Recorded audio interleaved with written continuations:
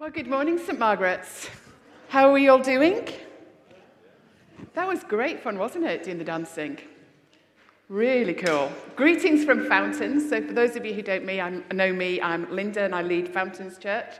And we're really glad to be kind of journeying with you guys. And it's great to be here again this Sunday morning. So lovely to see you all and to see you so joy-filled. This is going to be quite an interactive talk, so I hope you're going to talk back to me rather than me just kind of sharing information with you. And as you'll see in the background, Jamie's going to be busy cooking. So this is the third resurrection appearance of Jesus. Now, we know that when Jesus rose again from the dead, for 50 days, he was around and about on the earth. But it wasn't like when he was around and about before, where he was constantly with his disciples. If you read the stories, Jesus kind of disappears and then reappears, and then disappears and then reappears. So I want us to think for a few moments as we start out, how do you think the disciples might have been feeling at this point in time? So I've just placed a little bit of context around it to start with before you talk back to me. The disciples have followed Jesus for 3 years. They then had that week, which we know as Holy Week, when all of those intense things happened. The Last Supper, and then Jesus' death. And then we have the resurrection. We have the appearance to Mary. Then we have the appearance to the disciples. Now we have the appearance to another group of the disciples. How do you think those disciples were feeling at this moment in time? Can you put yourself in their position?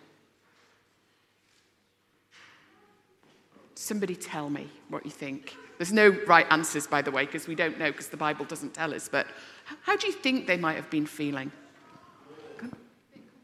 A bit confused, yeah? Any other words that you might have used? Might think a bit? Low. Okay, even though they know that Jesus is risen from the dead, do you think they're low because they still can't work out what it all means? Yeah, I think so too. Any other kind of words? Puzzled. Yeah. Overwhelmed. Yeah, I think all of those things. And so what did they do? They were feeling kind of confused, overwhelmed, not quite sure what's going on. What did they decide to do? They did what they do best, yeah, because these guys, most of them were professional fishermen, weren't they? And so they went back to what they knew and to go and spend some kind of time, I guess, down on the Lake of Galilee. It's a beautiful place if you've ever had the chance to go. Very, very peaceful and calm. And they go out to do, what they've, like their paid work, really. What they used to do before and go out and do fishing. Let's think for a moment about Peter. Because actually, a little bit of a spoiler alert, because from this week we'll nip into the next part of John 21 next week. I think you're doing that as well, Jamie, right? And Peter's restoration. Yes. Yeah, good. Okay. So next week we'll go into the second part. So there's a bit of a spoiler alert. But how do you think Peter might have been feeling? What do we know about what Peter had been up to over this kind of time period?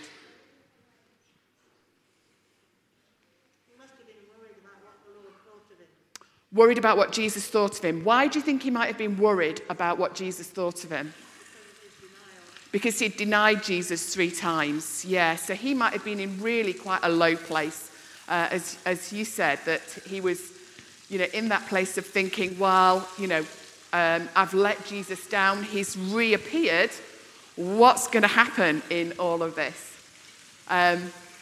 So do you think, what do you think then Peter might have felt as he went out on the boat? What do you think might have been in his mind? Yeah. Sorry? Guilt. Yes, some guilt. What else? Anything else? Something that goes perhaps along with guilt. Shame. Yeah, shame for doing what he'd done. All of those things. So there they are on this boat, beautiful Galilee, going to do the things that they're going to do. They've kind of stepped out of what might be termed kind of a liminal space, a space where There isn't really any forwards and backwards movement. They're just kind of stuck in the middle, trying to work things through. And as they're out there, they decide that they're going to do fishing. Now, they're professional fishermen, as we learned, so they're going back to do the work. What do you think the fishermen might have known? How to fish. Yeah. What sort of things might have been important to the fishermen? The catching fish was definitely very important. But what sort of things would you need to know to catch fish successfully? Some of you might have been fishing. The different parts of the sea. Yeah, the different parts of the sea. Patience. They're not, waiting around. Yeah, they would have been really used to that. They'd probably... What time to go? Yeah, so what time did they choose to go? Can you remember? I think it said on that. It certainly says in the scriptures. They were out at night, actually, overnight, and it'd come to the early morning. And what do we know about what happened? How much had they caught? How many fish had they got? None. Nothing at all. So has anybody ever been in that position where you've done like loads of work and then you end up with nothing? Yeah, I had a situation this week. I was trying to do a technical thing. I'd got an audio thing that I'd done that I wanted to save time. Rather than sitting there and typing it out line by line, I thought I'll get some technology that will be able to transfer it from a voice into text. That should be easy, shouldn't it? Should be really, really easy. Yeah. So that was what I thought too. So I got it all downloaded into text, but then the text wasn't quite an accurate reflection of what had been said. So I had to go back in and edit it to make sure that it was an accurate reflection. The trouble was, I did something stupid, and I don't quite know what I did. I completely trashed the whole of like 3 hours' work. And although I could save it, I couldn't go back to where it was, if that makes sense. So I had to start all over again. So how does that make you feel? It's rubbish, isn't it? And I think that's how they were at this moment in time. It was like, we've done all this stuff and it feels rubbish because we've not caught anything. And then there's this stranger out on the side of the lakeside who shouts at them and says, "Haven't you caught anything?" And you're like, "Oh, no, I haven't caught anything."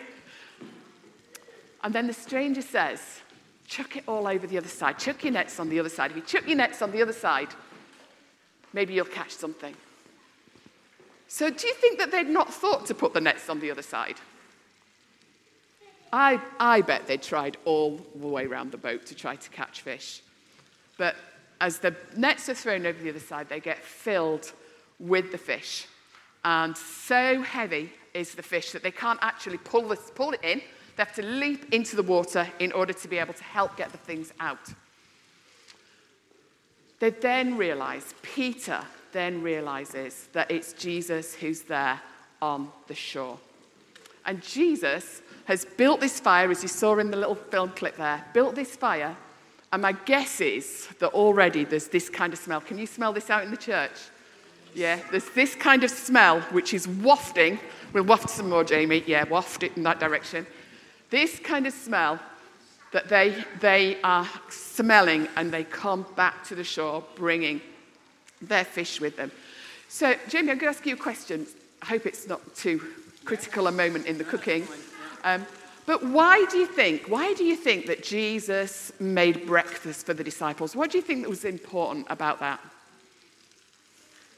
Well, they might have been hungry if they've been out all night. Yep, so they were hungry. Sort of yeah. kind thing to do. It is a really kind thing to do, isn't it? And actually, that's a really good point, because it's a real level of food, isn't it? Because we all get hungry, and we all need to eat. Yeah. It's also kind of, you talk to people in a better way when yep. you're eating food, I think, sometimes, don't you? When you're sitting down and having a meal. Yeah. You sort of talk to each other in a... Yeah. Somehow it works better, doesn't it? It does. And might that be a reason why you've got a meal that you're organising for when Olo and Kim come back?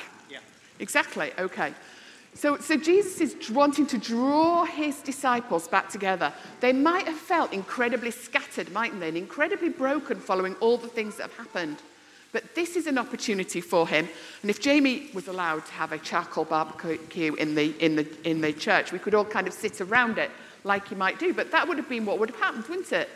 They would come in and they'd all have sat on the beach. It's a beautiful shingle beach where they think that this all took place. And they would have gathered around and they would have talked to each other. So just think for a moment, how many of your special memories, perhaps especially the kids, how many of your special memories are built around family dinners? Can you all think of things? Somebody give me an example of a really special family meal that you've had. Christmas. Yeah, we do that every year, don't we? And every Christmas might be a little bit different, but it's always really special.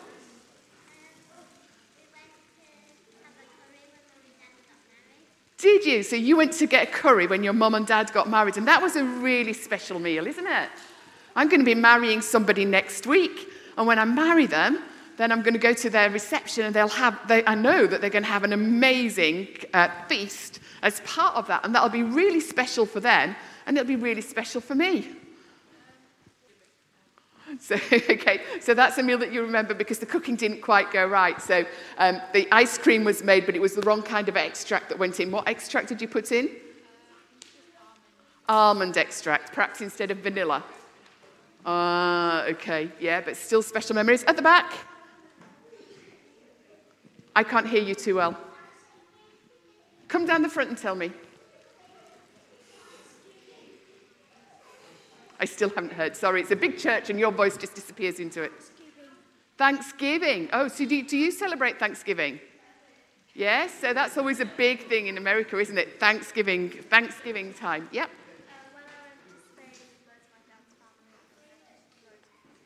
So going to Spain with your dad's family, yes, they do a lot of everybody gathering together. Extended families? So your own family, perhaps, yep, brilliant, yep. Freezer broke down and so you had to eat ice cream all night. That's a shame. Sunday lunch, yeah, do you know my earliest memories have been a little top or having Sunday lunch at my nana's and granddad's. Meals are really important, aren't they? They give us, as Jamie said, the opportunity to gather together. We all get hungry, so we all have to eat, especially when we get nice foods wafting through the house. And you'll think, won't you, on Christmas morning when the turkey's cooking and all of that stuff, you start to get hungry because you know it's going to be an amazing meal. But also it gives us that opportunity to gather together and to talk. And I think that was what Jesus was wanting to create in this moment, was that opportunity for his disciples to come together and under no pressure from the rest of the kind of world or anybody else to be able to chat to each other. And as I said, a bit of a spoiler alert, but I think that provided then the launch pad for Jesus to have the conversation with Peter that we're going to talk about next week, where Jesus restores Peter back to the person that Jesus wanted him to be and prepares him to be the person who leads the church into the future. So I think there's a couple of things that we can draw from this talk today. One, I love the fact that Jesus turns up where the guys are working. And before I was ordained, I spent a lot of time thinking about where does Jesus show up in our workplaces? Because he does. And sometimes it doesn't look like it when he turns up in our church places. For those of you who are going to be tomorrow in your workplaces, I challenge you to just have a look around and see where and what is Jesus up to? Not always in the way that we expect, but he will be there and be there working with you. And then my other challenge is to think about this whole idea of hospitality. I love that you guys come together and you are such a family here. It's always a joy for me to walk in the door and see everybody interacting with each other. And this service has been, really good example of that. But where can you begin to extend that out to those who aren't yet part of this family and begin to draw them into the knowledge and the love of Jesus? So shall we just pray? Heavenly Father, we thank you. Thank you for the gift of food, and thank you for the gift of hospitality. Thank you that you turn up wherever we are, and you're in the midst of what we do. And we pray that as we go into this week, that whatever it is that we're doing, that we would be really attuned to you and to your presence. We pray that you would lead us and that you would guide us.